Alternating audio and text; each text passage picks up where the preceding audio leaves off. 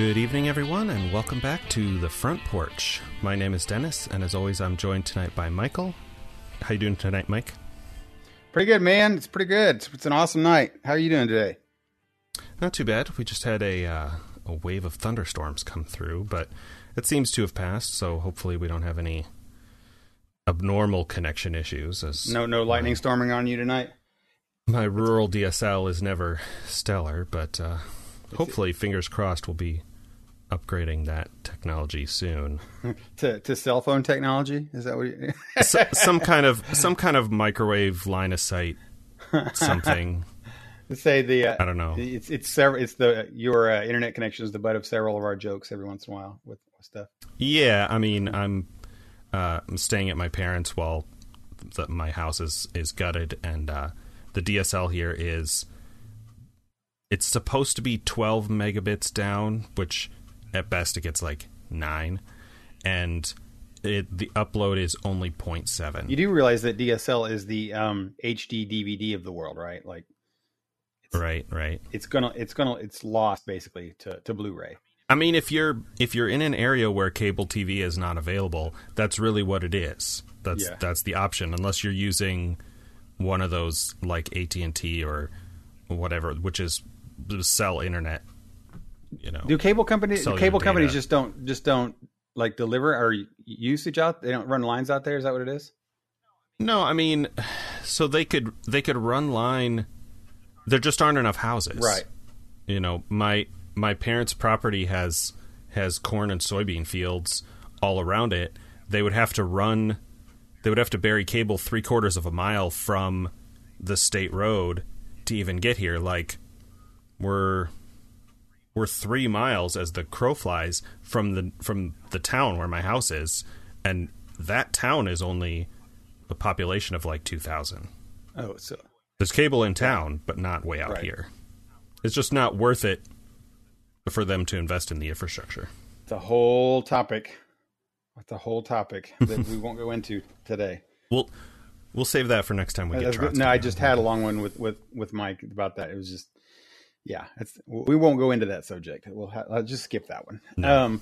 So I got this thunderstorms from some unseasonably warm weather we've been having. I know about there, but today it was like 60 degrees here in Bloomington, and that's crazy. I mean, you know, global warming anecdotally. Anecdotally. There you go. So you can say it better than I can. I don't know. I don't think I went outside. I'm not going outside. It's not unusual. I work from home, so if I don't have I was going to go over to the house today and prime some drywall patching that I did, and then I remembered that we record tonight, and obviously out of there. I'm not doing that. No patching. Use. So I got to spend my whole weekend putting my new computer together. Yeah. How'd that go?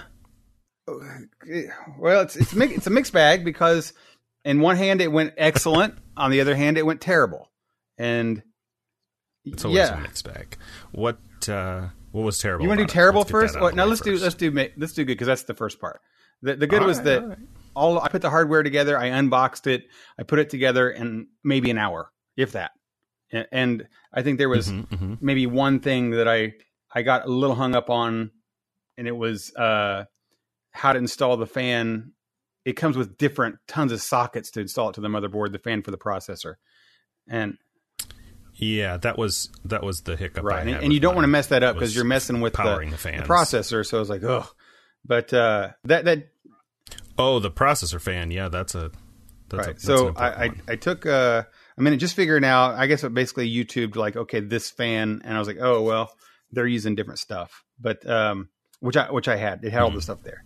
But besides that, it hooked together. Another thing, I had to make sure there were some jumpers. But today, the last time I built was, I don't know, 7-8 years ago, maybe longer.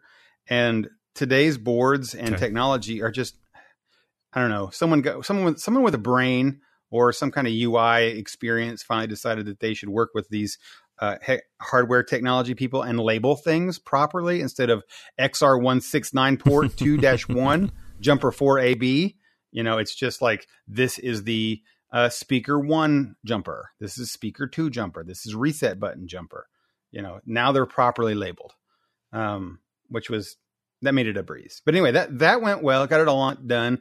Everything fired up. And I was like, this just worked. There was no problem. I was super excited about that. And here's where the bad part comes in. I couldn't get Windows to work.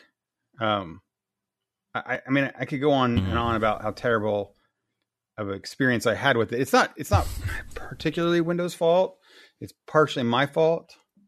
Now, if you're comfortable saying on the show, did you buy a retail copy of Windows, or like I just imply that there's possibly some shenanigans there? No. Well, I mean, I'll say that when I did my my gaming PC build, I acquired Windows through alternate means, and I don't think that was my problem. My problem was that I was using Windows 7 on a machine that I built like 5 years after Windows 7 came out. And I really needed Windows 8, and I ended up just buying it off of Amazon. But right, no, I came close to that.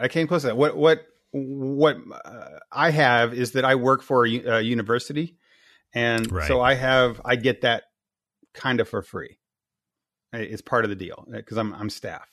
And yeah, my last job was also, I didn't work directly for the university, but closely enough that I had the logons and licenses and stuff where I could get access to some of that software, which is really nice. Well, it's come a long way. Using stuff recreationally, like I was, Photoshop and things like that. Not professionally. It's come a long way. How they're doing it and tracking it, it's been different. But basically, the last time I got one, I got an actual like installation to do like a clean install. You used to be able to go down to our technology store on campus and you could just buy the disc for a discounted price. It was like $20 for Windows 7 or something. And that was great, and I planned on doing that. And then I went down there and to the technology store, and the kid sitting at the desk was like, I don't know what you're talking about, Windows discs. We sell iPad case covers, maybe iPhone covers. Like they don't sell technology in technology stores anymore. It's just terrible. No. It's all accessories. So I realized and found out the hard way, as I have my PC built with no Windows, that I can't get the disc, which wouldn't have helped anyway, because I forgot I made a decision. I didn't buy a disc player. Like I didn't buy a DVD or a Blu-ray reader. An optical drive. That's it, an optical drive. I did not buy an optical drive. I had planned that I have 2 of them on my current PC, and I would just use one of those. So I said, well, that's what I had decided to do. Couldn't find it. But I found out that I could download the ISO file, the image from the school's tech site. And I got it because behind logins and all that kind of check up and whatever, good product keys. I did that, got it, but I can't burn the darn thing to disk. I couldn't do what I needed to do. So I said, well, I'll just go gut it out of my old machine. And I put it in my new machine and I set it there, and I went to plug it in and realized that my new motherboard doesn't have an IDE port. They don't. Evidently those are old and you can't. Oh, wow. You can't do IDEs anymore on motherboards unless you've got legacy ones. So I couldn't use my CD drive, and it just at every turn, things were thwarting me here and there. I finally figured out how to image it to a USB drive, which I happened to have one that was big enough. Did that, installed it. In this process, I had to get my old hard drive out of my old machine and put it in the new machine so that I could even load anything up. I got it. Installed on the thumb drive, installed the Windows, and in the middle of the installation, and here's where my problem came in the middle of the installation, it told me that I needed to put in my Microsoft account. I hadn't really actively used my Microsoft account forever, and except it was automatically part of the last Windows I had, and so I put it in, and it was like, that's not the right password. I was like, okay. So I try a bunch of different passwords it might be, and it wasn't working. And then I hit, well, maybe I'll reset my password. And I closed the window, and it lets you continue. And then all of a sudden it just stopped asking me for an account and continued on with installation. I was like, oh, that's fine. No big deal. and installed everything. And then as soon as it's done installing Windows, it says, okay, log on to Windows. What am I supposed to log in with? And evidently that installation process, if you didn't put one in, you can't log into Windows period at all. You just installed nothing. Right? It was real dumb. And I spent 2 hours coming to that realization because it kept telling me that my Windows, my Microsoft username and password was incorrect. And I knew because I went back to Microsoft on my iPad and was just doing everything, resetting everything to make sure everything was right. So anyway, I decided to back out and reinstall Windows again. I did it. And this time I put in my thing, and I went before I hit to reset password. I read a little fine print at the bottom that said you need to put in your educational account name. I was like, that's weird. So I put that one in, and it accepted it. And there's a little bit more to this story too, but I accepted it, and it went through, and everything was great. And it finally logged in. And it said, oh, no, it says my organization does not allow this, but you can do a local one. I said, thank God, do a local user account. Did it, made it, got it in. I was like, totally awesome. This was Sunday afternoon. And then I realized that I installed it on the wrong drive. I know. Oh, no. So last night, but... Because you got an SSD and a normal 2 terabyte. Right. Plattered. So yeah, gotcha. I ended up just unplugging everything except the USB drive, the SSD, sent Windows to go, and then went to bed. Actually, I didn't went to bed. I got it all done about 9 o'clock. And the first thing I did after updating drivers and updating stuff, by the way, it runs like a dream, like it does. It's super fast. I've got, I think, a pretty amazing computer. I'm really happy with it. Loads up in 20 seconds, maybe maximum, if that. The drivers, everything was done. So some of that's just having a new clean machine. Like I'm sure you know this. Like you can take a computer that you've been using for 3-4 years and just wipe it, reinstall everything, and suddenly everything. It's not fast Sure. like a new computer, but you realize that over time, no matter how vigilant you are, anytime you install and then uninstall any kind of app, you're adding a little bit of, I don't know. Yeah, detritus. The worst part is that every developer seems to think that they're the only application developer that this person ever uses. So they have to take control of the system and install things everywhere and hooks in here that never go away. And the worst is applications that even for small ones that you need for one time will install themselves at startup. You know what I mean? So I need a burner for my DVD player, and I'll download this software. And oh, by the way, it's going to run in the background. Everything's got to run in your system tray. Or and what's worse is that they'll hide them away. Windows or Mac. It's no better on Mac. Terrible. It's the same. Terrible. And even if you periodically go through and check that stuff, there's still stuff that loads up, and it's just difficult to get rid of. So yeah, that's what happens with those machines. But this was real nice, super fast. My updates were quicker than I could ever imagine updates on an application to go. Once I got Windows done and working, it's awesome. I love it. It's everything's super easy. Windows 10 is not terrible. Like people hated 8 was it? Which 8 wasn't terrible either, but yeah, it's great. I love it. And I went ahead and installed Steam and the BattleNet and started downloading those games. And I've only launched one, which was Pillars of Eternity for Steam, and I just launched it to look at the graphics. And I was like, oh, pretty. I don't know that I've played that one. It's like it's a modern day. You ever played Baldur's Gate? Those kind of games. Those old D&D games where you have a whole party and kind of like a pause combat, but it's real time. It's pretty cool. It's definitely a throwback, but it's modern, and they made it just a new one. Like Gauntlet or no. Like Fire Emblem? No, not at all. Not at all.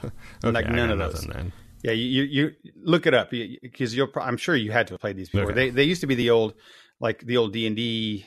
I'll say there's different kinds of those, but Baldur's Gate was. It's the only thing I say. But they made Icewind Dale trilogy and stuff like that. They had tons of really these kind of. It's 3D isometric view is what it is, and okay. But it's very cool.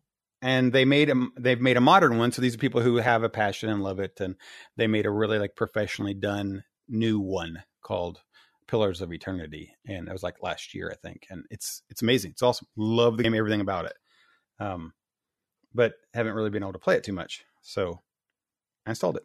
But it doesn't have a lot of hard graphics stuff, so the graphics weren't my new upgraded graphics weren't impressive at all with it. I'm hoping that Diablo 3 will impress, but I mean, Diablo 3 is still not terribly new. I was going to say maybe Overwatch, but you probably don't have that. You just have it on console. No, I don't have it on there. And the real problem with Overwatch is that, I mean, it looks great on the PlayStation. I don't know. It's not a realistic type game, I guess. I mean, maybe. Right. Yeah. It's the Blizzard way. Right. That's the Blizzard way. That's right. So even when I get this Diablo 3 install, I don't know how graphics can be. I mean, I'm sure we all said that 5-10 years ago when we're like, oh, graphics are never going to get better. And they do. But yeah, I've just not seen any video or anything online that's been like, oh my God, that's drop dead. Get me now. I want it because of the graphics. And I could be wrong. I'm sure there are listeners who are like, oh boy, you haven't played this. I mean, I could see like a game like Elder Scrolls Online, like putting that in and having a 3D kind of world that looks amazing, more amazing on a PC, good graphics card than other games. But Pac-Man's not going to look any different. No, right. Right. Yeah, and it's hard with, I mean, as any longtime listeners of the show will know, we're big Blizzard fans, and one of the things I particularly like about Blizzard is they're usually pretty good about optimizing their games for older hardware, which usually means that if you've got a bleeding edge brand new machine, it's not gonna look, I mean, it's gonna look good. It's not gonna blow your mind. Right. It's just everything's gonna run at high frame rates and all of that. I think when I had my computer upgraded last time was when Guild Wars 2 came out, probably. And that did look great. Like that's an example of something that when I played it and I had a new machine and I was like, oh, this is beautiful. This is so much, just so much markedly better. When you can get better textures and things like that. And also I remember playing, updating Skyrim to the newer textures with the newer graphics card. And I'm like, this is just gorgeous. So there's some, I guess I just don't, I don't, here's a bad thing about me. I guess because I have not had, the best PC in the last many years, and Blizzard games have been spoiling me with the thing you just mentioned, that I don't have to, and I continue to play these games just fine. And the fact that Steam is a lot about these indie games that aren't about, beautiful textures and things that I don't have a desire. Most games that I have or do I think about buying aren't the, gorgeous kind of games. And if I do, I usually buy them on PlayStation, Right. Which it's fairly good as it is, but I don't know. Maybe that'll change when I decide to play through my backlog of PlayStation games and buy some PC games. Yeah, I know I said before the show maybe we should talk about Shadow of War. I know you haven't played it yet, but for me it's my first console game since buying the PS4, as I did just last week. Are you without talking about the game per se, because I know we probably want to talk about this later, but are you enjoying it, your experience on the PlayStation with it, or are you wishing that I wish this was on my keyboard? No, not with this game. I mean, I played Shadow of Mordor on the computer. As I'm sure I've mentioned on the show before, I have a standing desk. I have a tall chair that works with it, but it's not a big computer chair. It's more like a drafting chair that's high enough up that I can be comfortable at a standing desk. Yeah. And so either position is not great for long-term gaming, which is probably okay, so that I'm not in WoW or Minecraft for 5-6 straight hours. Maybe that's my issue, right? That I have a comfortable chair, I have a really comfortable chair. In a game like Heroes of the Storm, if I'm playing quick match or PvP, I actually prefer to be standing. I feel like I'm more with, more alert and reflexes and stuff. But of course, all of those conditions lead me to enjoy an opportunity to sit in a completely comfortable setting and play a game. Yeah. I have actually been using a beanbag chair, which I never thought I would use again, but the TV in the sort of home theater room that in my parents' basement that doesn't get as much use because it's not heated, and there's a TV in the living room upstairs now, but that's where I set up the console, and the couch is far enough away that I can't read all the menus and stuff in the game. Oh, right. I don't know if that's me, my eyesight going bad. I don't think so, but some games are.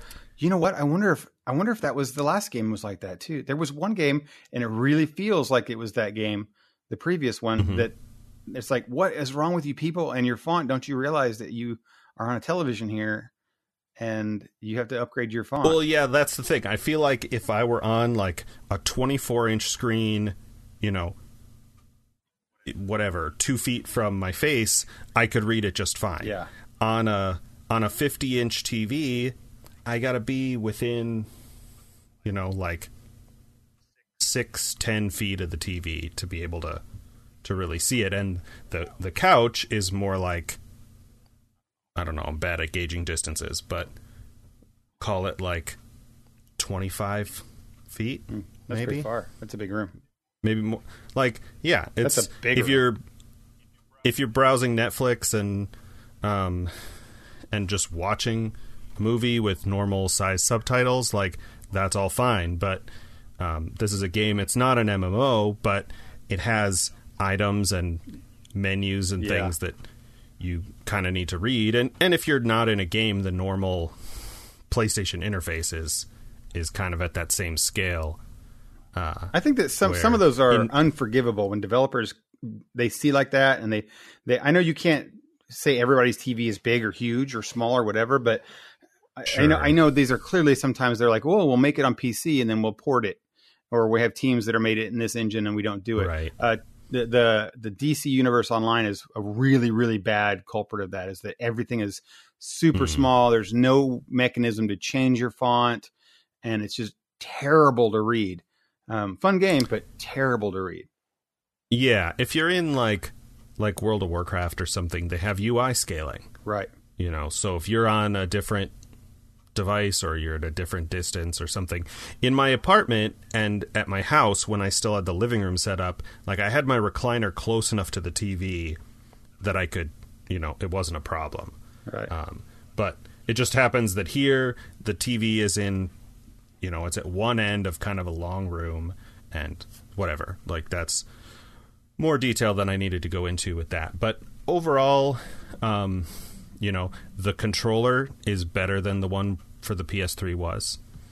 I went to the PS3 from the Xbox 360, and I had to buy those plastic triggers that snap on the R2 L2, just so you could feel better. Otherwise, my finger just rolls right off of it. Like, why was it curved in that way? Doesn't make any sense. Sure. Of course, then I played a couple games where that button was like a block or something, and those triggers kept snapping off. I eventually just glued them on. Oh, got it. Keep it. That was the PS3 ones, right? You said. Yeah. Right. But the PS4 one is fine. It's more comfortable in my hand. I don't use the little touch pad thing much. Right. It's a little bit awkward for like using the keyboard, but not as awkward as trying to use a keyboard with a D-pad. So, so you use overall, that's a positive change. You know what? I like them. I'm sure I had a little bit of like, oh, this is really neat. This is an interesting thing they put on their controllers. There's two parts of the PlayStation controllers that I think are interesting that they don't use enough of. And one is that right there. No one uses it properly in any game that I've ever seen. It uses it in a good way besides an extra button even. I mean, so many games use just an extra button. Yeah, it's just a button. Our friend Chance tells me that it comes in very handy with Final Fantasy XIV, the MMO. Yeah. I played that on my PC with a generic PC gamepad it's just like an Xbox controller. There's no touchpad or anything, but I have an actual mouse.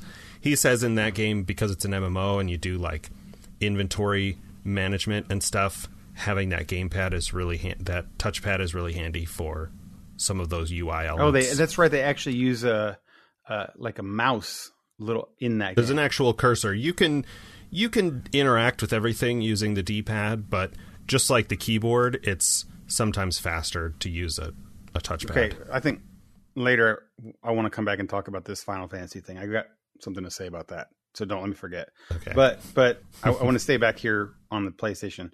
So the other one that I like a lot that they don't use is that there's speakers in the controllers, and yeah, I was gonna comment on that because I was doing something, probably just watching a show, and I felt like I could hear something right near me, like it was coming out of my phone, and I'm like, wait, that's not a thing. Yeah. Like, they use it sort of seemingly randomly in Shadow of War. Okay. I'm sure it's not, but like when you use certain cooldowns or certain abilities, you'll get like an extra sword clanging sound that comes out of the controller. Got it.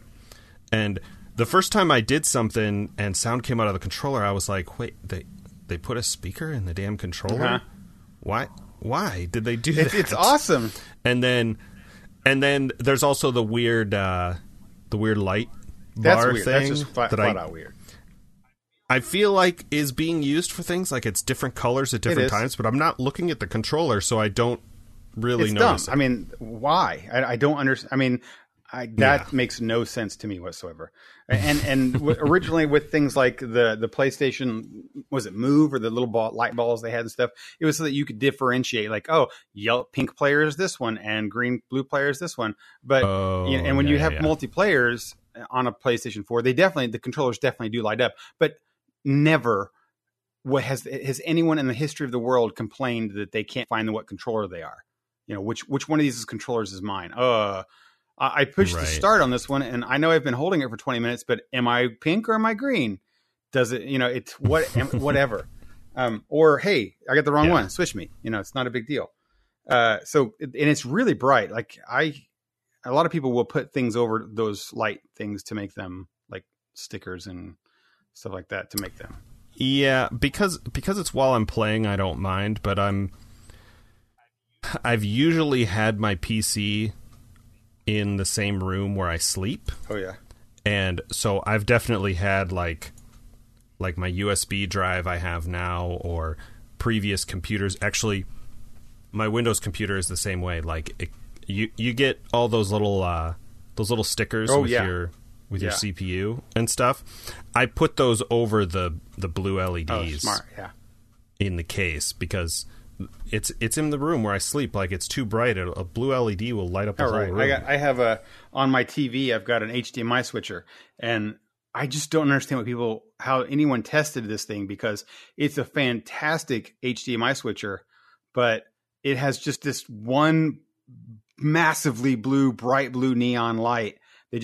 Like when we turn on the movies, the whole room is lit up with this blue light, but it's coming from behind the TV. Yeah. And like, I had to put like heavy black tape over it. And like, that is the dumbest thing ever.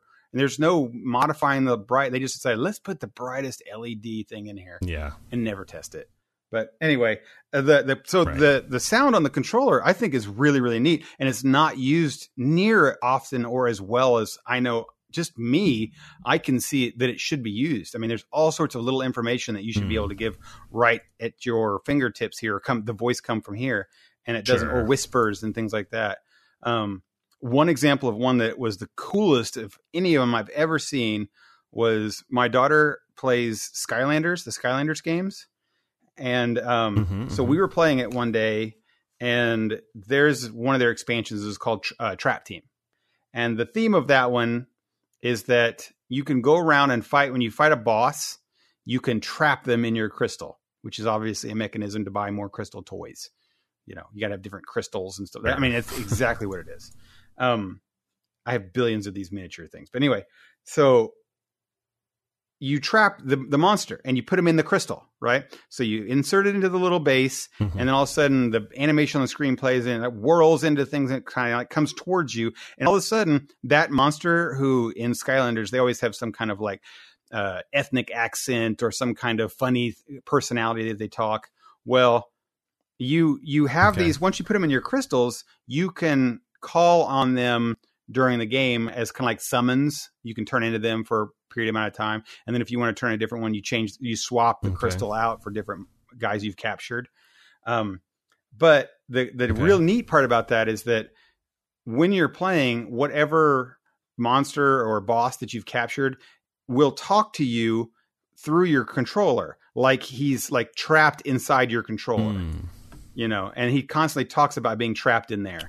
So it's not on the screen. He's in this thing. And then all of a sudden it will go, like when you put him on or select it or something, you'll hear him go like whoosh, out of your controller onto the screen again.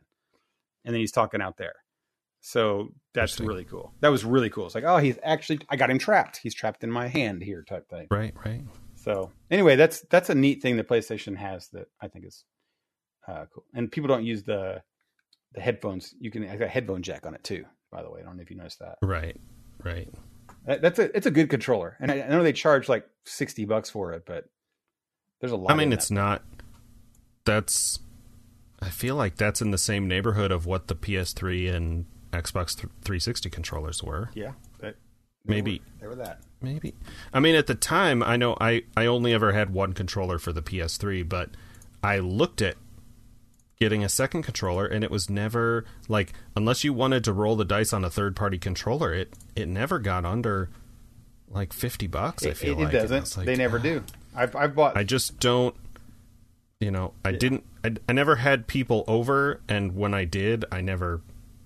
You know, we were never gonna like play console games. Sure. You know, we were gonna have a few beers, watch The Office, and then go out to the bar. Like, right. And you know, there was never a reason for me to have a second controller. I've always had two because I have kids, so that's been a thing. But and this one I have three because as the thumb rubber starts to wear out, I use it so much that it's like it's totally fine. But I've had it since launch day, and okay, I'll get a third one, and it's good. And I didn't mind paying $60. Like I said, for PlayStation 3, I was kind of like, oh my god, it's the price of a game, and it's just the controller. But I get it with this one. It's a hand-packed deal. But anyway, yeah, there's a lot more to it. Is the interface okay for you? How are you feeling about like the home menus and navigating through that stuff? You know, I mean, I haven't used it for anything else. My PS3 I used for Netflix and to interface with my Plex server. Yeah. Though at the time PlayStation didn't have a Plex app. I assume they do by now. I think they do actually.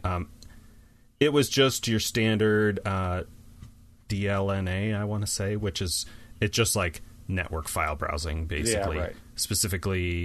Specifically, you know, centered around media, but it's still like open this folder and then this folder and then this folder and then find the episode you want and hope that you remembered where you left off. Right, it was terrible. Kind of experience. But at the time, like, you know, Chromecast wasn't even out yet, so that was before I moved, and so, you know, it was that or, you know, spend $200 on an Apple TV, which I nearly did this last weekend, but just because Apple TV still does stuff. I mean, we talked about this when Trotsky was on. I mean, I'm excited. I love my PlayStation. It's not a question. Anybody who listens to the show knows that I love my PlayStation, but and I'm excited to play some PC games in a nicer thing. The best part about playing a PC is not necessarily, or buying this new PC isn't necessarily for the whiz bang awesome graphics type thing, or that it can run maxed out. The most exciting part about playing a game for me is that I can go to my PC, turn it on, and start playing really fast. It was at a point now where it would take like, okay, all right, I'm going to make dinner. I'm going to turn my computer on, and then I'm going to go get a sandwich, and I'm going to come back and load up a game, and then I'm going to go get a drink. Oh, you know? Right. And it's just, yeah. Cause you had another system. Right. So I'm excited to be able to, like, that's what you could do with the console. I just turn it on and start playing. And So I know you don't have any basis of comparison for this, but this is something we talked about in chat a couple weeks ago. I've not been like blown away by the graphics quality on the PS4 the way that I expected to. Now, granted, it's probably been a couple years since I played the PS3. I had the last GameFly game I had was Arkham City, I want to say. And I don't think I finished that. Like, I had it long enough where I was like, okay, I just don't have the drive and the opportunity to play the console like I used to, and I'm paying for GameFly and not using it like I did with Netflix back when Netflix sent discs to your house. But I played Shadow of Mordor on the PC, and there are certain cutscenes and things in this second one where I'm like, this actually seems worse than the old one. Not necessarily worse than the old one, but worse than the experience I remember on the PC. And of course, part of that is time. Like, I played Shadow of Mordor again like a couple years ago whenever it was still pretty new. So some of that could just be distorted memory. I remember Shadows not for its graphical quality. I can say that much. I was fine, but I don't remember it being. And I have a feeling that they probably reused as much textures for that game, for the new one, as they could. I would assume. Yeah, I could. It was a fun game in the gameplay, but I don't remember it being like, whoa, that Balrog is huge, or beautiful. I still run into some PlayStation games that are like that too, and I'm watching them. I'm thinking, wow, this feels weird. I mean, not to segue over to movies, but my daughter was watching a movie called The Little Prince, and it had some what I thought was really like 1990s graphics on it. But the story is amazing and great, and it's new and it's modern, and it's kind of one of those things that it doesn't have to have that to be great. It's a style, and so there's some games that can transcend that, and then there's other ones that you just starkly notice that it looks old, that it's bad artwork. Yeah, I mean up until the Switch, that's been Nintendo's whole business model. Right. Well, I'm exaggerating. No, I agree with you. It's like, fun instead of not focus on the technical, the sort of performance. What's the word I'm looking for with that? High-end graphics. High-end graphics, effects, sure. Yeah. Because like Microsoft and Sony are fighting that out, and so they're like, what can we do that is not that? Because right, there are already two big companies going at it over this battle. Let's find a different market to tap into. And you can tell they were a success because Sony and Microsoft followed the Wii with the Kinect and the Move. Yeah. Kinect was more successful than the Move, but neither had a lot of longevity.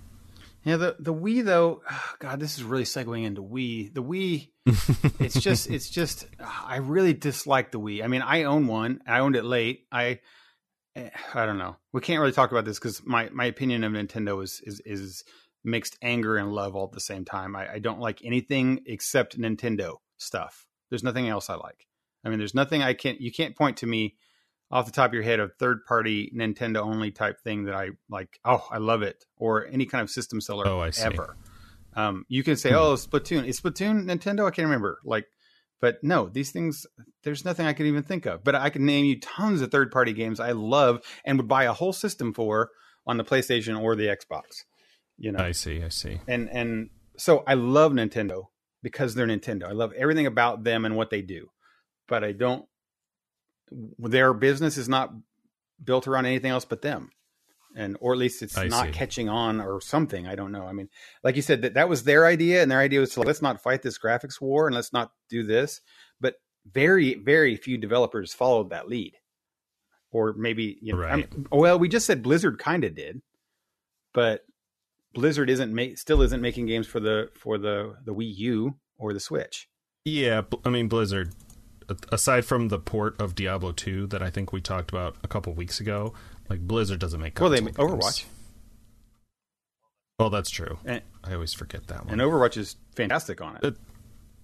It's cross-platform, so is it? I don't think it's cross. It's a shooters.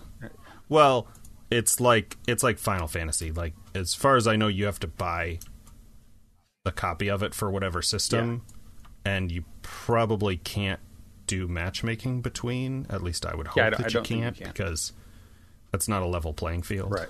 But well, yeah, which makes me a little sad because I did see it in the Battle.net launcher, Overwatch there, and I don't know. I'm PC purist, especially gamer PC purists, would roll their eyes at me and lose all sorts of credit by saying I don't like playing shooters on a PC. I enjoy the controller, but that's just me. I played Team Fortress 2 forever, and I was fairly decent at it. And I get it. I get the precision, but I just enjoy games a lot more than just, I don't know. That's also why I'm not a good sniper in games. I just don't snipe. You have to have a controller. It's just not that great. Yeah. I mean, I'm not great in shooters in general, but I acknowledge that interface. I mean, I bought Destiny 2 on the PC, and I won't get it on the console. Like, it's PvE, so it probably would be fine on the console, but as we've talked about before, I don't dislike it. I'm just not impressed enough with it to pay for it again. Right, for sure. So kind of go back to what you were saying. There are some that are worth it. I personally think that Elder Scrolls Online is beautiful when playing it on the PlayStation 4. I can only imagine though that it looks even 10 times better on the PC because the graphics power. Sure. But it is a pretty game, and I find myself actually taking screenshots on my PlayStation of this scene and stuff because it's just so pretty. There's so many scenes that are just really beautiful. So there's some of that out there. I guess it just depends on. That was kind of how Black Desert was. Of course, the gameplay didn't really. I stuck with it for a long time, but it was really just glorified chores. Right, man. It was a fine. There's so many games. It's great. I hadn't actively kept up with my PC gaming as much as I had hoped. So when I went back and I launched Steam and was looking at my library for things I just want to go ahead and install, I've got so many old games that I'm sad that I didn't finish, didn't get to play them. Yeah, like there was an MMO called WildStar that came out. It may still be out. Oh yeah, but I played that when it was in beta. Yeah, me too. I played it in beta, and it was actually very fun. It was very WoW. It's like they took WoW, but it wasn't WoW. And I thought, hey, I forget what the deal is with that. Most MMOs for me came down to, if I'm going to invest in another MMO, I could just go back to WoW, and I wouldn't have to relearn all this stuff. Yeah. And whatever, they do weird, monetization things, or they're not optimized for graphics very well. That might have still been a time when I didn't have good Windows hardware. Yeah. And I was like, this does not run well enough for me to. Mine was fine with it, like graphics wise, because I felt that it was good. I felt the same way what you just described was, oh man, this is great, but I got all this kind of unlocked on WoW, and and I'm especially if you don't have a group. Like if you have a group, I had one actual friend and some, guild friends, not really real life people who we all went to WoW from. This is going to be one of your quotes, by the way. Dennis Rogers says, "I had one friend once." No, the group of people that I migrated to WoW from Guild Wars with, one of whom was a friend from real life, and the other half dozen were members of our guild in Guild Wars. Yeah. And that guild fell apart. Like, eventually we found a different group, but, it's fairly pointless to start up a new MMO by yourself. Yeah. Right? That's always been part of it for me. I'm like, I mean, I definitely agree with that.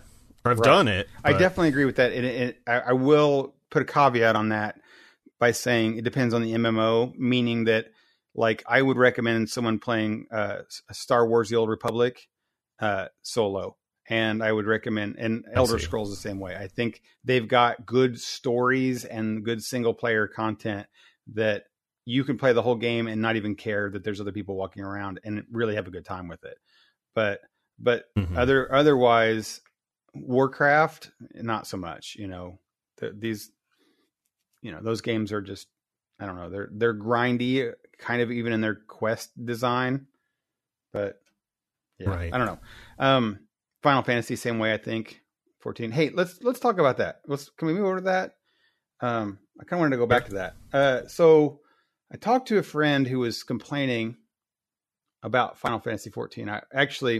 The complaint was about Final Fantasy 15, but they'd said that Final Fantasy 14, they didn't like it because it felt like it was supposed to be a PC, and it is cross-platform. And for all the reasons that you said that our buddy Chance liked it, they hated it.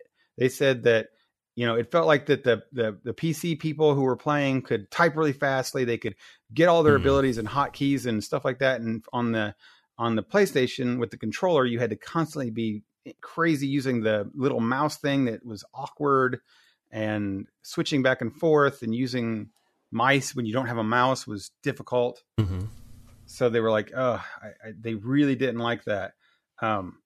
But our conversation actually got us on Final Fantasy 15 because I almost bought that for Black Friday. Okay. And then I just could not, for some reason, I'd watched the trailers. I'm in the mood for a Final Fantasy game. I have been, but they're just losing me. They're just losing me. Like, Square Enix is just losing me with Final Fantasy. They've lost me probably for 5 years at least. But this recent one, they're moving to become a boy band. I mean, I'm not digging on them. It's like a boy band. That's what you're playing there. Was terrible. Terrible. I mean, they're driving around in cars on a road trip. And then you and I talked about offline, and all of a sudden then you just throw in a chocobo riding along, and you're like, ugh, what is this? This is not Final Fantasy. You're throwing in your chocobos and your Moogles or whatever they are to show that you're Final Fantasy when it's nothing like Final Fantasy. Right. And it's worse when the main characters on the trailers were like, I saw them say things like, this is like I'm in a real-time RPG. And I'm like, oh, jeez. You should watch the honest trailers. Watch honest trailers of Final Fantasy 15. It nails it. Nails it. I've said in the past that I'm not a Final Fantasy player. Like, I played 11 or maybe 13, whatever was on the 360. Yeah. That was single player. I didn't get all the way through it. And I played 14 for a while, with a little bit with our buddy Chance. I mean, he is all maxed out, so we didn't play together. Right. I was kind of conflicted about it because I was to the point where, my WoW sub was still going, but I was like, well, there's this game here, and it had a free trial. So between that one and ESO, I was like, well, I'm not just going to buy, a box game without trying it first. Yeah. Especially if it's an MMO and I'm looking at sinking a lot of time into it. And so I tried it, and I liked there wasn't a lot of variation with the character design, just like Black Desert had, but it all looked really pretty because, I come from WoW, which while I really like everything about that world, the character design is very cartoony. Yes. That's one of the things that I respect about it. It's a way that they manage to make the game scale and work with older technology without suffering from the uncanny valley. But the story was fairly engaging, fairly interesting. I felt like I, at a certain level, cared about these different countries and their different ideas as they dealt with this looming threat that was all like, I assume most of it means something to people familiar with the world, but was still, to a certain extent, compelling to me. Yeah. And while I played on a PC, I did play with a gamepad. Okay. And most of that I didn't mind either. It's a thing that I think is typical when you try to port or you try to make... Like cross games, they work on both? Yeah, sort of cross games that are RPG like this. You do a lot of, like, if you hold the left trigger and press X, it does this. If you press X by itself, it's like an just, alternate mapping. this. Yeah, this. but did you modifier find yourself system. going back and forth, though? Then like all of a sudden now you put the controller down and use the keyboard and mouse for this part, like inventory management and stuff? I don't think so. Like, maybe if I was typing. Okay. Right, like if I was going to use guild chat, or they're not called guilds, but it's a guild, then I would just type. That's one thing that is not able to break into a console is keyboards. Like, no matter how many games they put chat into it and the capability of it, people just don't carry around their keyboards. I mean, I'm sure some do. Obviously, you see the chats happen, but it's not a standard thing for anyone to say like, oh, I need a keyboard for my console, For a console, yeah, it's just not a thing. They'll do, they'll invest more in the voice chat, the developers will. Right.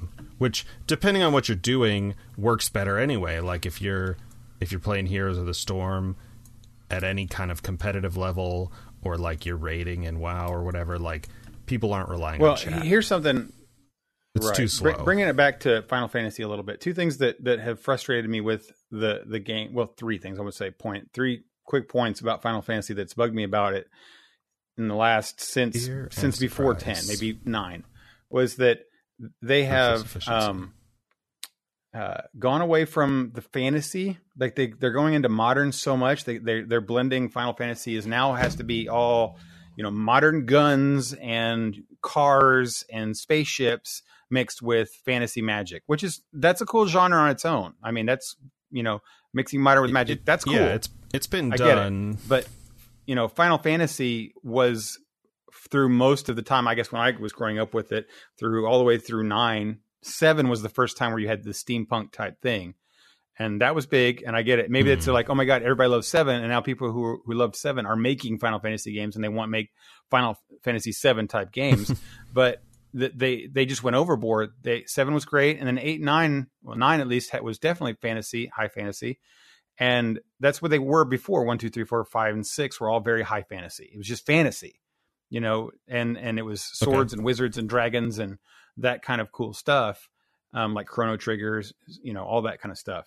And then they went over to this thing and they've lost me with the genre. They're no longer fantasy. And now today is when they're showing Sid the auto mechanic. I'm like, oh, this is terrible. And then it's just terrible.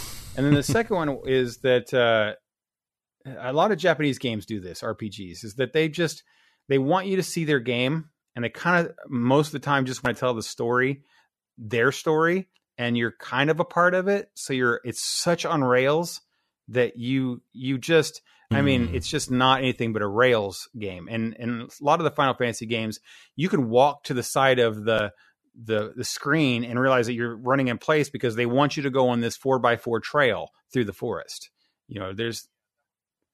Yeah, that was part of what killed it for me with the console one. I was like, this, I don't really care about this story.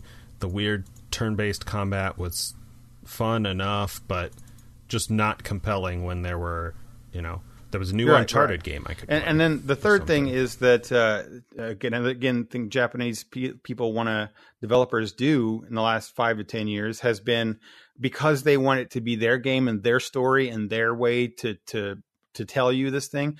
There's not a lot of, you can't change your characters. It's not an individual character have here. You're watching this character and its story and its thing.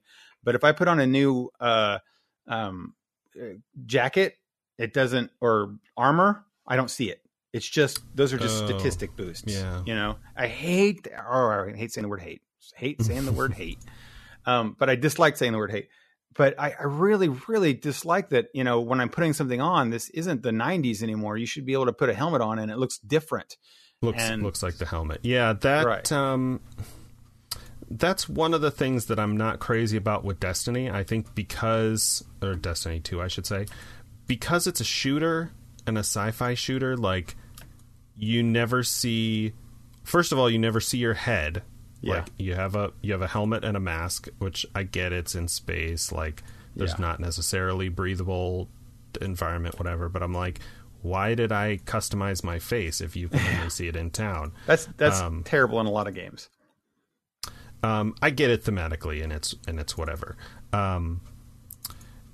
14 is an MMO, so it didn't have that problem. Like there's plenty of custom, stuff that you could get and wear, and I assume at some point I never got to max level.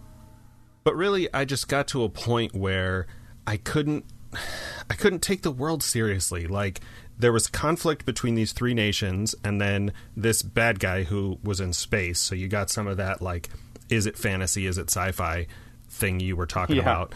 And, like, for my brother, Andrew, like, he couldn't get past the chocobos. And I'm like, I've played WoW on and off for 10 years. I don't mind, an elf riding a big ostrich-looking thing. Like, that sort of makes sense. Right. But when the mailbox is a fat cat hanging from a balloon in every town, I'm like, what are you trying to be? Like, are you goofy or are you serious? Like, the story seems really serious, but the world and some of these environment settings are real goofy.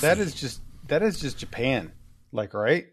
That is just that's characteristic of what a Japanese game is. And so some combination of that and, not, when I sit down at the computer, I'm like, well, do I want to log into an MMO and spend 40 minutes like figuring out what I was doing and get back to that? Right. Or, do I want to play a match or two of Heroes of the Storm and, go watch some Netflix? Hey, since we're talking about MMOs, I got something I haven't really mentioned to you, but I just thought of as you were talking about it. I finally watched the Warcraft movie. What did you think of that? Right. I saw it in the theater. I enjoyed it. I was sort of racking my brain to piece together the parts of the lore that I knew. So wait, did you come into it being a lore meister of Warcraft? No. I mean, at no point would I consider myself that. I know that if anyone's listened to this show, they know that it doesn't take much for me to get off on a tangent trying to explain what I understand of Warcraft lore. The lore in that movie all takes place at least before World of Warcraft, and I think before maybe Warcraft 2 and 3. It wasn't until Warcraft 3 that they really started to tell before Warcraft 1. I think it's before Orcs and Humans. I think. Yeah. This is all prequel stuff.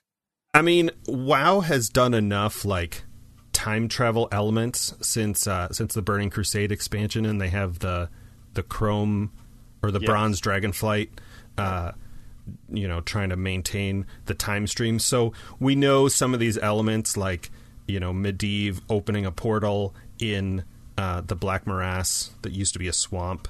If you remember that 5-man dungeon, to bring the orcs from Draenor onto Azeroth. Yeah, I liked that zone. That was fun. And so you get some of those pieces like, Karazhan and all of that stuff. But for the most part, new story. I enjoyed it, but I think part of me was disappointed, sort of in the same way as like we talked about off the air, some of the DC Universe shows where you're like, man, this, like, a lot of money went into making this look really good. I wish that the story was more accessible or more recognizable or something, because it wasn't successful enough that they're going to do it again, I don't think. Yeah, and it definitely was made to be sad. that, right? Like, it was they weren't even trying to hide the fact that this is not actually the movie. This is just like part 1 of 17. Right. Well, I mean, it's it's a world based on an MMO, so it's not even like, you could take a single installment of Uncharted or Assassin's Creed and make the story into a movie. Like, you'd have to compress it down, right? There'd be no running around doing side quests. but the main story is already a main story. Right. In an MMO, you've got maybe a main story, but then, like, while you're fighting this guy, turns out these other guys have taken over this thing, and we've got some dungeons and raids over there. Like, it's a world of stories built to, give some backdrop for all of this gameplay. And it's so much bigger than a single player game or especially like a book, that it just doesn't work. Like, there's so much of it, and so I feel like they could have executed it better. I want to interject a little bit here that one MMO, well, there's probably two. I think Star Wars: The Old Republic does a good job of telling a single player story, but Elder Scrolls does a really good job of having a story. Like, to the game, there's a story, and it has a beginning, it has an end. I mean, it definitely does. It's almost a flaw of it, because there's like the prophet. There's this guy named Prophet, and he shows up at the very beginning of the tutorial, and we're learning the game, and then periodically you'll get a message from him, or he'll appear in front of you when you hit a certain level or something, and say, "Hey, come to the harbor and come talk to me, the harborage." And then he's like, "Okay, it's time for you to do the next step in the main story." And that's clearly like, that's the main quest, and it goes all the way through up to your max level. And then when you get to max level, you get kind of like the final quest line to go into. And so if they made a movie of that one, I could see it. But like Warcraft, in your example, and most other MMOs, you're right. It's just an ongoing, breathing world that doesn't have it's the setting, not really the story. And in this movie, for me, now switching over to the movie again, the movie for me, it suffered from, I hate saying this because I really like it. It suffered from too much CG. The orcs were great. Yeah. I thought they did an okay job, but it definitely felt too clean, and absolutely bothered the crap out of me that when they're sitting, every scene that's in Stormwind, every scene that's in the castle, there is no reason they need to be walking around on green screen. And it's absolutely apparent that they're on green screen with almost everything that's around them. Okay, maybe the table in front of them is real, but the walls are not real. And the lighting is a little off, but you can just tell. The dungeon is super clean. If it was a practical effect type thing, if it was they built a set, I think the movie would be a ton more believable. I mean, if you put it up to like Lord of the Rings, when they go into a place, they've got CG for the background, like the vistas in the background and stuff. But where Frodo is walking around in Rivendell, that room is real. That's a real room. And they're interacting at Bag End. They built Bag End, and that's what they should have done with Warcraft. None of that dang thing. You can tell Karazhan was like a poorly done computer thing. It was terrible, and I just kept that was so distracting, and that made and it didn't stop. There wasn't just one scene; it was every single scene. Even the woods that they fight in, you can tell is not real woods. And I thought that this is that's what ruined the whole movie. And I'm not a Warcraft lore guy at all. I will say that when you were talking about the time zones that you go back and you play back historical moments, I kept feeling when I played through those that like, wow, this is cool. I know this has like really impactful lore for people who were fans of this, and it's probably something I would like, but I don't know anything about it. It's just fun. But it was exciting, the fact that this is probably an important moment that I'm playing here. I just don't realize it. So, and I mean, for all the talk that I've done about different, like I've listened to some, the guys on the Instance have done a couple of lore episodes where they where they catch up on that, and I've watched a couple YouTube videos. But for the most part, especially when I was playing back in the day, like, I didn't have time. Like, I was pretending to work a full-time job while, like, looking at DPS spreadsheets Right. to try and down bosses. Like, I was not reading lore in essays and stuff. I've picked some of that stuff up after the fact, and there are a few things that I mean, I don't have anything against that. I think that's awesome. We fought that guy. Why were we fighting that guy? Why was he this way? And yeah, I play through. I'm still periodically playing Elder Scrolls, and I used to go through when I was playing through with my main character. I would, because I was playing just solo. I mostly play that game solo, and I'd listen to the story. It's all voiceovered, so I would listen to them talk, and that was good. But every time I'll do like dungeons and pickups or something like that, or play with friends, there's stories in those dungeons and you're doing quests in them, but I have no idea. It's just like, oh, everybody's running to fight those beetles over there. Quickly, just push X and go through it. You know, I need to be paying attention to whatever. So that's a difficult thing with an MMO. But anyway, to the movie, I liked it. I did actually go online and search more about Medivh. I searched more about Durotar. And Gul'dan, and I knew Gul'dan from the game, but I didn't really know Gul'dan or the Horde, because I was Alliance. I didn't know the Horde whole story. So this was cool. Right.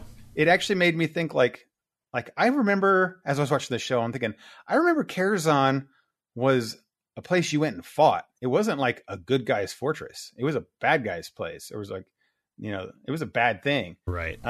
So when they were going there, I was thinking, okay, something's going to happen or whatever. And then Medivh's kind of a jerk. And I kept seeing him through Warcraft lore through the game, and Medivh's. So I thought he was a good guy, and they keep talking about him as a good guy. But as I watch this show and I remember in the game, why is it the world keeps thinking that Medivh's a good guy? He's terrible. Like, he's the worst, right? And they keep saying, oh, he's influenced by this or that. But well, the movie was okay. I wanted it to be better. I'm sure everyone felt that way who was a Warcraft fan and watched it. I felt that I got some of the things that were happening. I disliked that this was clearly only part of the story. I mean, I knew it all the way through. I thought Lothar, I like that actor in Vikings. He's on that show Vikings. Ragnar Lothbrok. Yeah, Ragnar, right.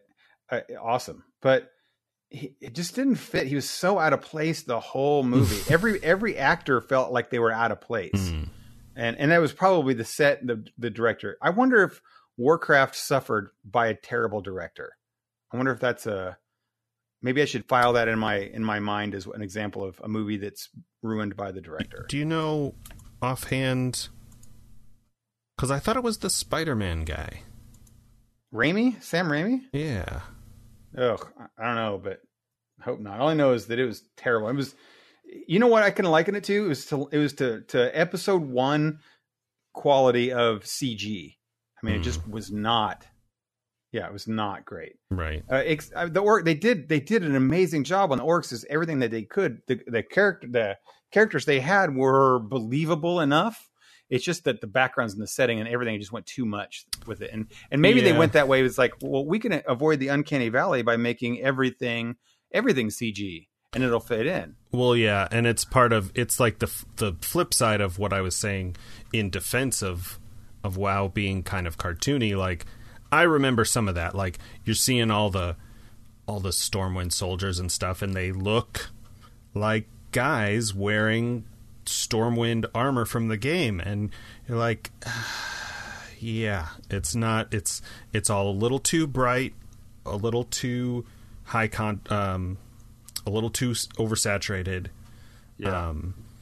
All of that kind of stuff. Yeah, for sure. Yeah. And it didn't get better when they showed the night elves. It's unfortunate.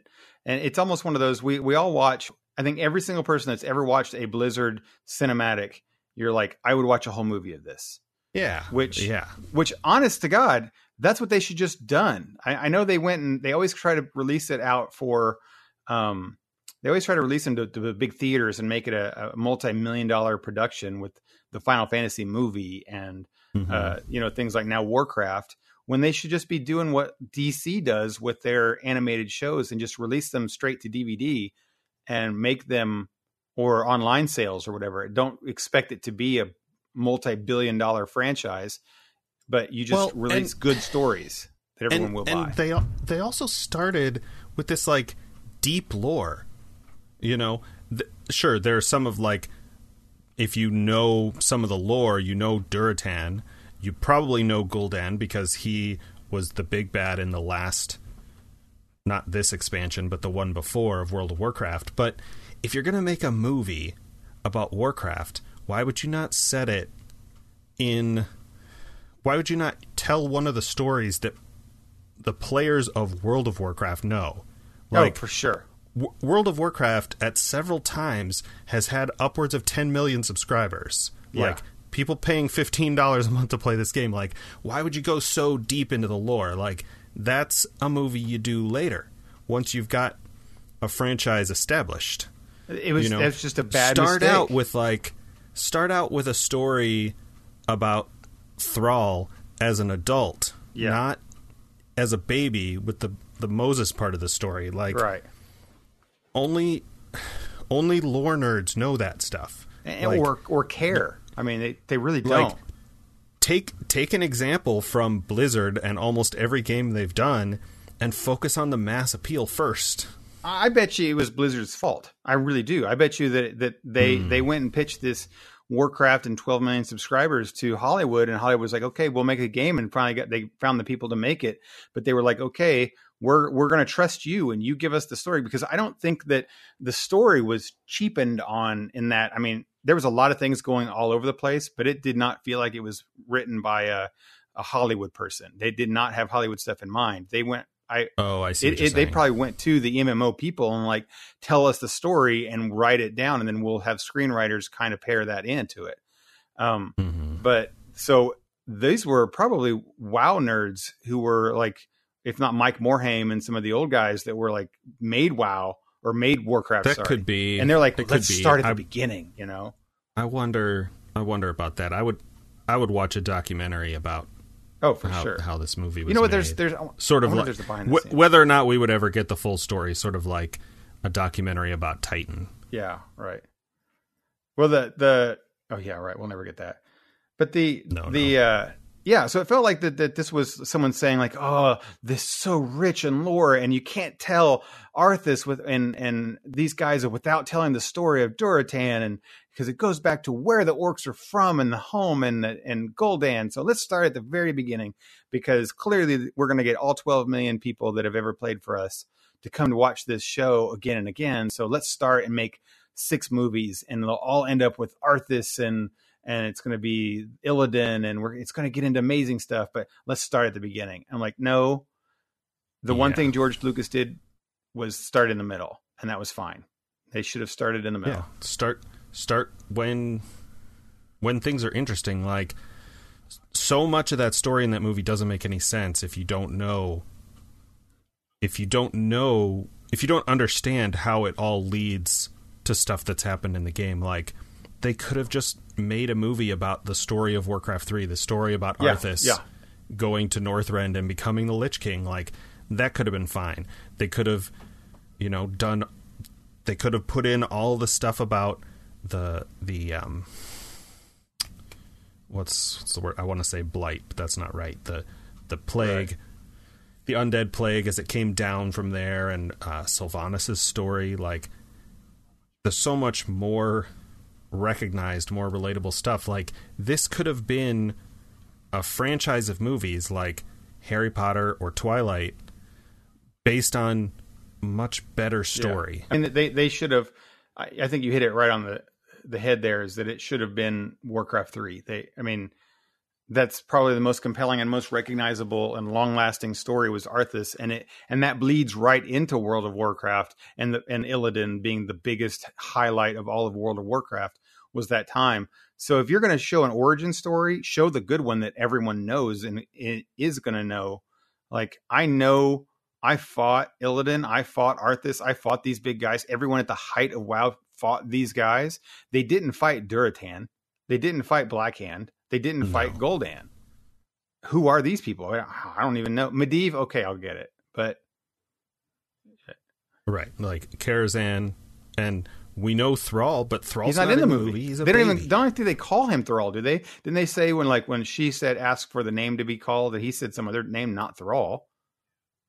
Yeah, it's not. It's his Thrall's not his actual name. It's just it's Thrall, like a slave. It's what they call him at some point. So you don't even if you are just I played World of Warcraft, you don't even know that's Thrall per se. For the longest time, I kept wondering if Durotan was Thrall. Oh, I think I knew that connection, and I knew Gul'dan, and I knew Medivh, but I was like, okay, well, this is not Anduin Wrynn, the current king, because the story isn't right. Like, it's not the same character. So Anduin Wrynn is named after this guy, Anduin. Yeah. And by the way, can we just complain a little bit, just a moment, about when, spoilers, the king dies? Like, that was terrible. That was horrendous. Like, they're in a big fight at the gate, and first off, the king is stupid there. Second off, that he's at the gate and he won't go through the gate. There's not one of his lieutenants would be smart enough to just pick his butt up and throw him through the gate is ridiculous. And then he's like, oh, we're all going to die, so let's let the orc kill me. What? That was terrible. Here, just stab me in the back. Here's my knife, and then everybody accepts it. I think I blocked that out. Terrible plot point. That was we want this actor and this story to be in 6 movies and to be resolved with this love story, and it's going to be big, and they just weren't focusing. You know what that probably is? It's the Harry Mudd Star Trek Discovery problem, where like they've established at some point what Garona does, because she's one of the other characters that I recognized by name, if not. Oh, was she in? Is she in World of Warcraft? I don't know if the character is. That felt like it was made for the movie, but I guess not. Like she has items named after her and things like that. So okay. I don't remember for sure. Probably because I also have mostly played Alliance. Okay. But yeah, that feels like okay. Well, the lore already says that this happened, and we can't just change it. So yeah, that was horrible. And the whole thing, the shot, the CG, I mean, everything. And anyway, I was disappointed. I will say I knew that it wasn't great when I bought it. I bought it as a Black Friday thing. I knew that fans and critics and everyone else alike was panned it really terribly. Not from a lot of haterade, just because it was from the standpoint that it was a huge disappointment. Mm-hmm. And so I went into it with that. I actually went into it with the thought of like, if I can cherry pick a few Warcraft things in the background or Easter eggs, it'll make me happy. Like when I heard the Murlocs and they show a Murloc like in the water, and I'm like, oh, that made me feel happy. Sure, some Easter eggs. Right. So I was happy with that, and that made it feel better for the movie. But then there's just so much to overcome that I couldn't overcome in every scene to not like the movie at all. Yeah. So, and I definitely would not recommend it to anyone who's never played any Warcraft game. Right. You know what I mean? Would you do that? I watched it with my brother Andrew, and I kept like leaning over him and going, "Oh, he's the guy who this and this." Whenever I managed as a longtime WoW player, managed to piece together, some kind of connection. Yeah. So I just looked it up out of curiosity. The Warcraft movie has a 28% on Rotten Tomatoes from critics and a 77% from audiences. Oh, we might have to bring this back next week. Which is a handy segue, since we've just got a little bit of time left. Last night I finally got out to see Justice League. Oh, okay, cool. Yeah. All right. Yeah, you want to talk about that this week, or just a little bit? A little bit. Okay, we don't have too much time. Right. Left, let's just talk about that movie just a little bit, and you give me your synopsis on how you feel. Give me the feels that you got from it. So I did not know before I saw it that they had a change of directors from Zack Snyder. You're going to talk about something I wasn't aware of. I have a feeling. Okay, go ahead. Okay. Joss Whedon, right? From Zack Snyder. Zack Snyder had to drop out for family reasons, and Joss Whedon took over. And so there's this sort of like weird mix of tone between, you know, a Zack Snyder Batman vs Superman, Man of Steel, dark feeling movie, and a Joss Whedon, you know, more positive Avengers feeling thing, which I was not as keenly aware of. When I heard that, I went back over the movie in my mind, and I'm like, okay, yeah, definitely, I can see where that sort of because, like, obviously a lot of it was already shot, so he couldn't just, you know, they didn't have limitless resources. They already, you know, as I understand it, lost money in the box office and all that. But anyway, without getting too deep into that, I for the most part enjoyed it. Like, I had already looked at some of the reviews and seen that I think its Rotten Tomatoes score was like 40 from critics and like 80 from audiences, which is still better than Warcraft and much better than Suicide Squad and Batman vs Superman both got like mid-20s, right? Where they gave Wonder Woman a 92, which, you know, you bring up, you know, those numbers about matched up with my expectations for Justice League. You bring up these scores are just itching me, man. I'm trying to hold on to not talk about those. Well, we got Fox lined up for next week, so we'll, you know, as we did last time. We'll go off on that next week. Okay, but anyway, we'll spend a good chunk of time talking about. Let's talk about Dennis's Rogers when you went in there and you came out of it, though. What was some highlights and some things that bothered you?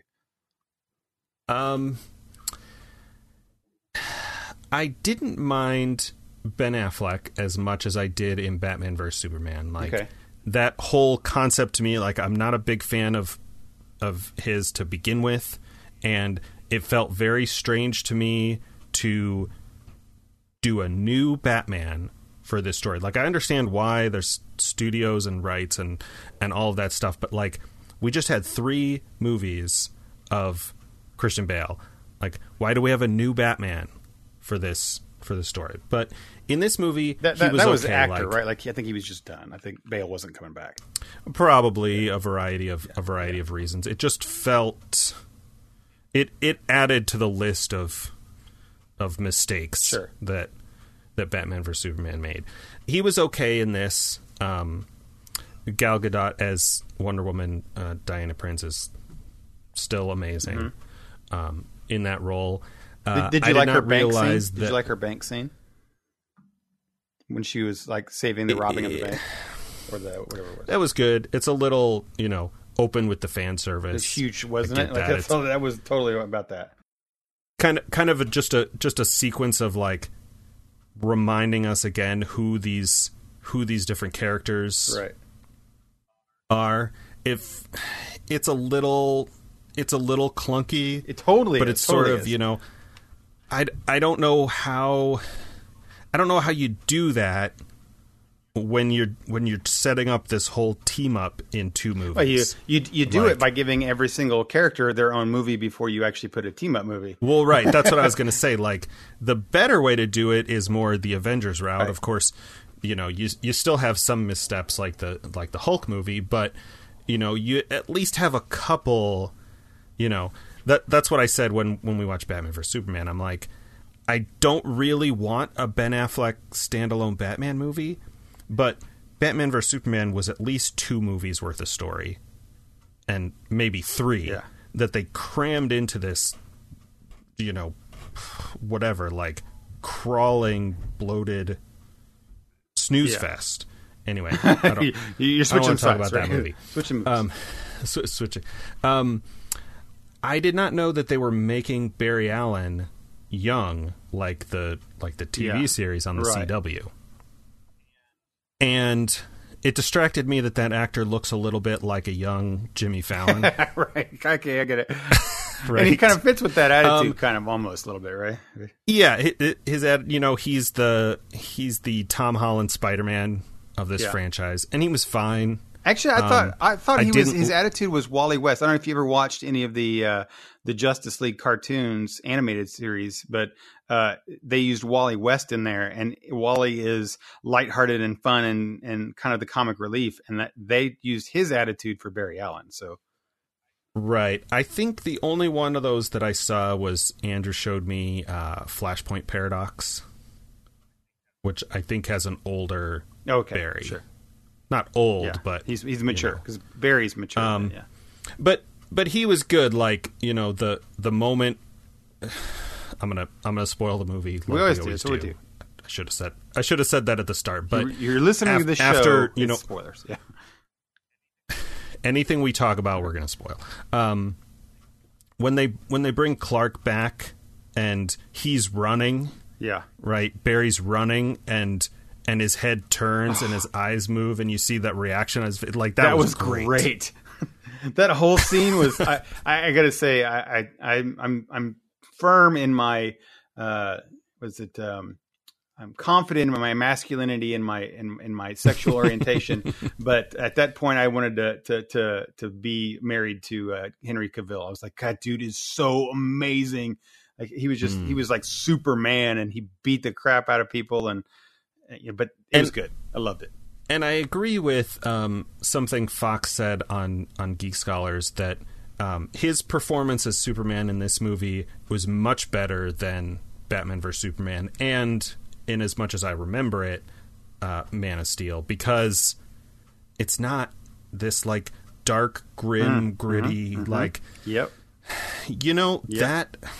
There's a place for that kind of story, and it's in Gotham. right. Like it's in Gotham. That's Batman's story. For whatever my opinion's worth, as an acknowledged non-comic book reader, right. I don't know. There's the whole DC is bright, colorful, and Marvel is dark, gritty, or whatever, vice versa. Right, I mean, you got X-Men, which is the whatever. Right. Don't go too far there. Right. But in as much as my understanding of those worlds and those characters is valid. Well, Batman's that. Batman can be that for you. That's your real and Batman gritty can be that. Emo. Like he's got the dark. Dead parents. Right. The dead parents. I mean, that's one of the things that he says in Justice League when he's talking to Alfred. He says Clark was a better human. Right. Or I don't think he says it that way. He's more human than However me. He says it. He was more human than me, and you're like, oh, this is significant because Clark's not human at all. Right. Like it's really significant. Like he's an alien from another planet, but he, sort of. I never really thought about this before, but like Superman, Clark Kent has two sets of parents. Yes. Right? Like the L's and the Clarks and the Kents. And the Clarks and Bruce Wayne doesn't have any. Like he has a butler, right, who's like sort of his like his nanny / employee. Right? So like he can parent him a little bit, but not completely, because he still works for him. Right, he's still the boss. Right. There are limits to that relationship, and so that without going too far into the weeds there, that sort of that was a good scene when he mentions that. Brings into focus the difference between these two characters. Right. But they tried to do in here, and I think it was Batman versus Superman's failing that this one suffers from, is that in the comics, and the best thing about Justice League and Batman Superman is that they're best friends. They rely on each other for everything. Yeah. They are two sides of the coin that know that they're two sides of the coin, are stronger together. And they had long series of the Batman Superman comic books that were wildly successful and still are. And they're great. They are great together. And this one tried to play that. It was like, oh, he's more human than me. And it showed Bruce accepting how good Kal-El is and how much he wants them to bring him back. But they didn't let didn't let that grow enough. They like all of a sudden he wanted to kill him. He wanted to kill Superman for 95% of the movie, and all of a sudden, Martha, now I like you, and let's fight the bad guy, and you die, and now I love you forever because you were my long lost brother. So many. I mean, there are resources on the internet where people more knowledgeable than me have dissected everything that's wrong with that. But that ties into this movie though, because here Bruce is supposed to like timing. Like there's no setup for that, and so it opened them up to kind of bring some of that back here. Overall, I think I went into it with low enough expectation after all the stuff you hated on that other ones. Superman. Yeah, right. Yeah, and knowing that that Wonder Woman was going to be great, right? You know, and just hopeful that the rest of it would not be terrible. The other two guys, like Cyborg, was pretty good. I didn't really care for Aquaman. It's a weird. I'm not familiar with the character, but the surfer bro thing didn't appeal to me in any way. It sort of makes sense for a aquatic. I felt like I think they went a good direction with him instead of like classic. They needed to do something different. They tried to cram in some story with him that didn't make any sense. You know, it's back to the same, like, they needed which they have an Aquaman movie coming out, by the way. Well, right, but like, no, exactly. That's the thing is that they're doing it backwards by like saying, here's a teaser, and here's a teaser of Barry's story, and like that's not what we want. You need to tell us the story before you show us these other characters like Mira and. We have to understand these characters to an extent before we can appreciate. Yeah, you can't reverse storytell. This is going to be the weirdest thing. You can't just open up a file folder with all the pictures and the dossiers of the different heroes and then play a cover of Come Together by the Beatles. And that being said. All those are some major storytelling mishaps on the studio's part. And that being said, I thought that this movie did an okay job with the terrible situation they were given. I think that the characters interacted believably.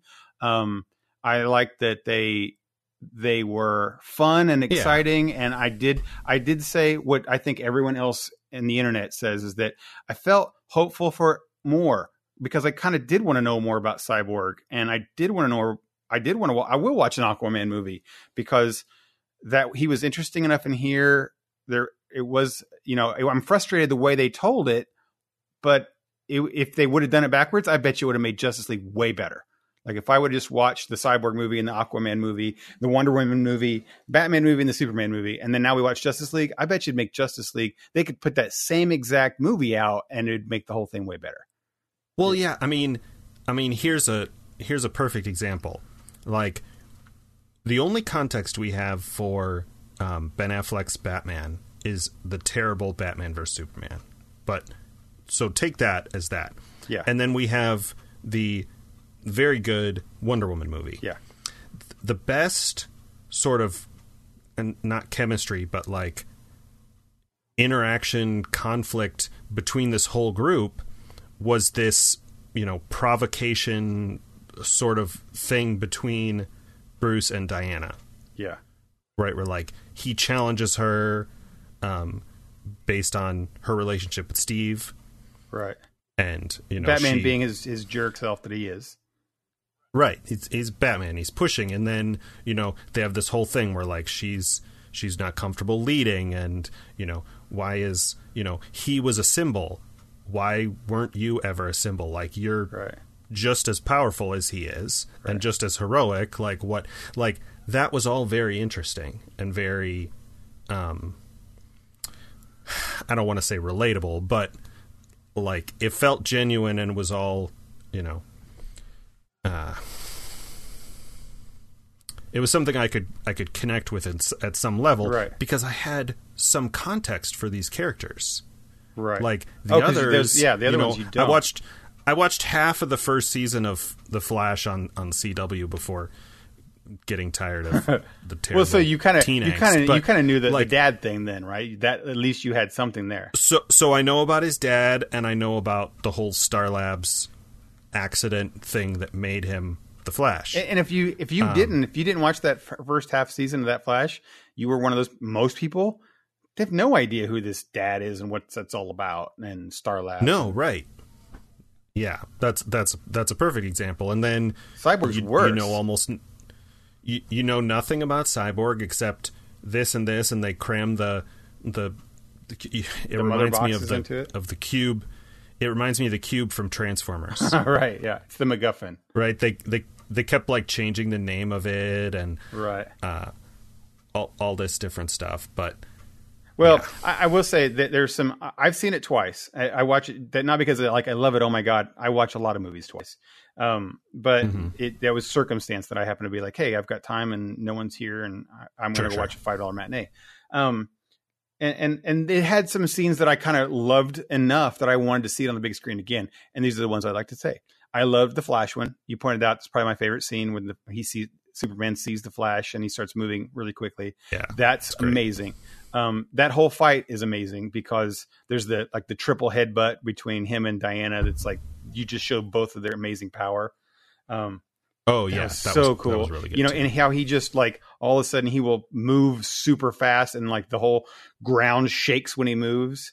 Or when he picks up Batman and starts to like, you just know in a second he can do anything and just destroy him. That was awesome. You hear his neck crackle and he says things like, "But they don't need you." I was like, oh, I loved it. I loved that whole scene. I could play again and again. I liked the Flash saying it was a good, well done scene when they were getting ready to use go into battle for the first time, and Flash literally says like, "I've never done battle. I've pushed some people and ran away," and that was great. Right. That really helped the Flash be better because he's just that. Like at the beginning of that, when he's like, "Hey, I don't like bugs or really tall people," or you're like, "This is a little," but then that whole interaction between Bruce telling him, just go in there, just save one person, don't do anything else, and you're like, oh man, I see. You see where it's going, but it doesn't diminish when it happens. Like he brings the guy out and he stands there for a second. And he's like, "I'll be right back. Well, this is what I'm supposed. I'm a hero. I'm supposed to be heroic." It's really simple. And the second time you watch that, it's that's coming and you know what's going to happen. And I mean, it's even better. I mean, like when I watched that through the second time, he comes through and he delivers the Cyborg's dad back, and I'm looking for that. I'm staring at that scene, and the actor does it really well. A very short, like stunned. Wow, I just did that, and I totally can, and I'm going to do it again. And it was great. It's like you said, it's the hero moment. So I love that. I do like Aquaman. I was kind of a semi fan of him way back in the day, even with Super Friends, which was probably Aquaman's downfall. But so I kind of liked him. Similar to the whole Thor thing, where I liked Thor growing up, and they've changed Thor, and I'm a little sad, but I'm okay with it. Aquaman, they changed radically, and I'm actually totally fine with it. They made him like this huge, like sexy guy that get the women to watch, and that's great. It was totally fine, because he needed something. They couldn't bring the old fish guy with orange tights and wings to the screen. It's a good thing to do, and hopefully his movie will be interesting. When they had his underwater scenes, they were compelling enough to think that could be cool as a whole movie. The Wonder Woman was cool. Right. Her bank scenes were neat. As everybody else has said, and I kind of agree with, Steppenwolf was a forgettable thing. Oh, I love the Amazons. I've always loved the Amazons in the Wonder Woman scenes. The Amazon in this one, they just topped it even more. Like when they're trying to get the mother box away, and they're doing all the amazing Amazon things they do. You're like, geez, they're phenomenal. So they were cool. Yeah. But I have all the same misgivings that you have. I hope that it'll be better later. I would rate it where people are rating it, 70-ish, maybe. Yeah. Yeah. It's fun. It's a fun show. It was good. I liked for Cyborg what it was. Too. I thought Cyborg there were some things there were some things I would have done differently, but there was never a moment where I was like, this is awful. It was just, some things about it were a little awkward, and I think they made the movies out of order. There was Cyborg. I was expecting to be terribly like Warcraft level of CG, and the actor did a really good job of his voice and the way he delivered lines, and it just worked really, really well for me. And the CG was totally good. The moment when, again, spoilers, when they separate the cubes and they blow back. And Henry Cavill is like, nope, I take it back. I can't even tell the physics of how I feel my toes. He's like, I can't understand how my toes hurt. Like, it's like I said in our chat with Fox. It's like the one scene from Batman vs Superman when Wonder Woman shows up and they stop fighting each other so that they can fight. What's it called? Doomsday. Yes. Doomsday. And she's like, I've fought beings from other worlds before. Yeah, like, right. Is she with you? I thought she was with you. Like that one little 3 lines of dialogue. That's most of what we want. That's what from Marvel a comic has. book movie. That's what Robert Downey Jr. is. We don't. You can have drama. You can have, Hawkeye wants to retire, but they keep bringing him back, and Cap is just trying to defend his friend, and it's a civil war. We're invested. We're invested in a conflict between Chris Evans and Robert Downey Jr. because we've seen them work together for 2 movies. Plus, we've seen who they are from 5 of their own movies. You have like a heavy moment when whatever. He's like staring him down. And he's like, "We're done with this. This is a big fight. It's a real thing, and friends are fighting each other." And then all of a sudden, Ant-Man does his Giant Man thing, and then there's the one-liner, like you're saying, that you need from Tony Stark saying, "All right, does anybody else have any shockingly fantastic powers that we're unaware of?" It's those lines that make you think, okay, there's levity to this thing. It doesn't have to be so important. And this movie did it at the end. You've got to balance it out because at the end of the day, like, yes, these are people with emotions and conflicts that we can relate to, but they're still like guys that can fly, or guys that have suits that make them fly, or a guy who gets mad and turns into a giant green rage monster. Like, they're still not real. Like, there has to be some comedy to balance out. And Justice League did that a little bit drama. At the end. I think the last fight with Steppenwolf was not heavy and really drama emotional filled. Like you said, that scene with Cyborg, there was also several with Bruce doing stuff. And I mean, come back to it. It's like, Cavill shows up like you knew he would in the like we talked about, the movie feels like you knew he was going to show up late and then it would turn the tide. Right. But like he does the frost breath and then Diana dives at him and his axe shatters, but then his minions kill him, right? Which is like, okay, that's had very to DC comic-y. Yeah, I get it. You couldn't have the heroes murder him. Right. Although they did in Batman vs Superman, they murdered Doomsday.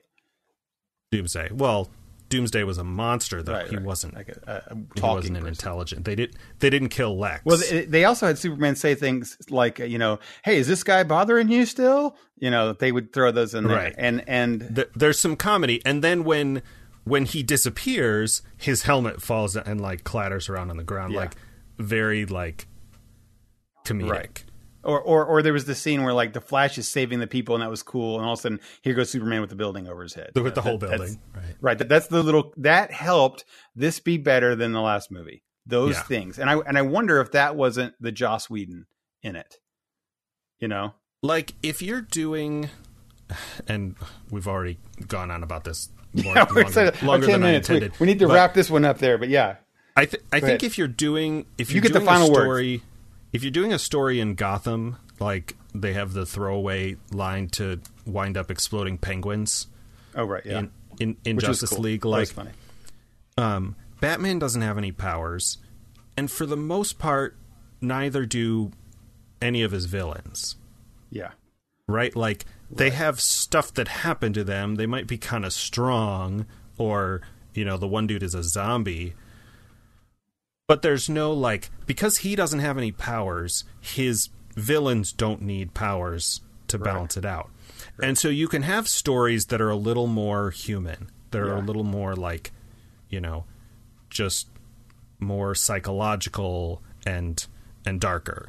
Right. Because you're closer to that, as you would say, the ground level, the street characters. Guys, right? Yeah, street level. That's what I'm looking for. Right.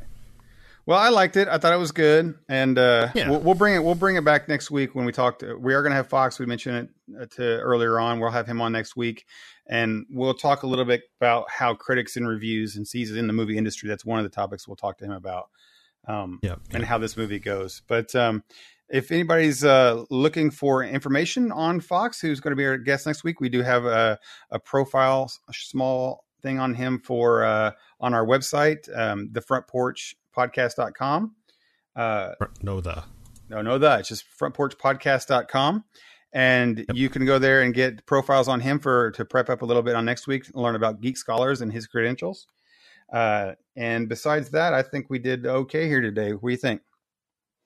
Yeah, we're running a little long here. We'll have to cut all of this Justice League stuff. No, we can't cut Justice League. We loved that one. We'll cut some Warcraft stuff. Everybody loves that stuff, right? Hey, we didn't talk Star Trek, so we're on the. I think that was the first mention of the ST name here, so we're good. I mentioned it, but we're not. Yeah, we're not. I'm gonna hold you to that. No Star Trek talk until 2018.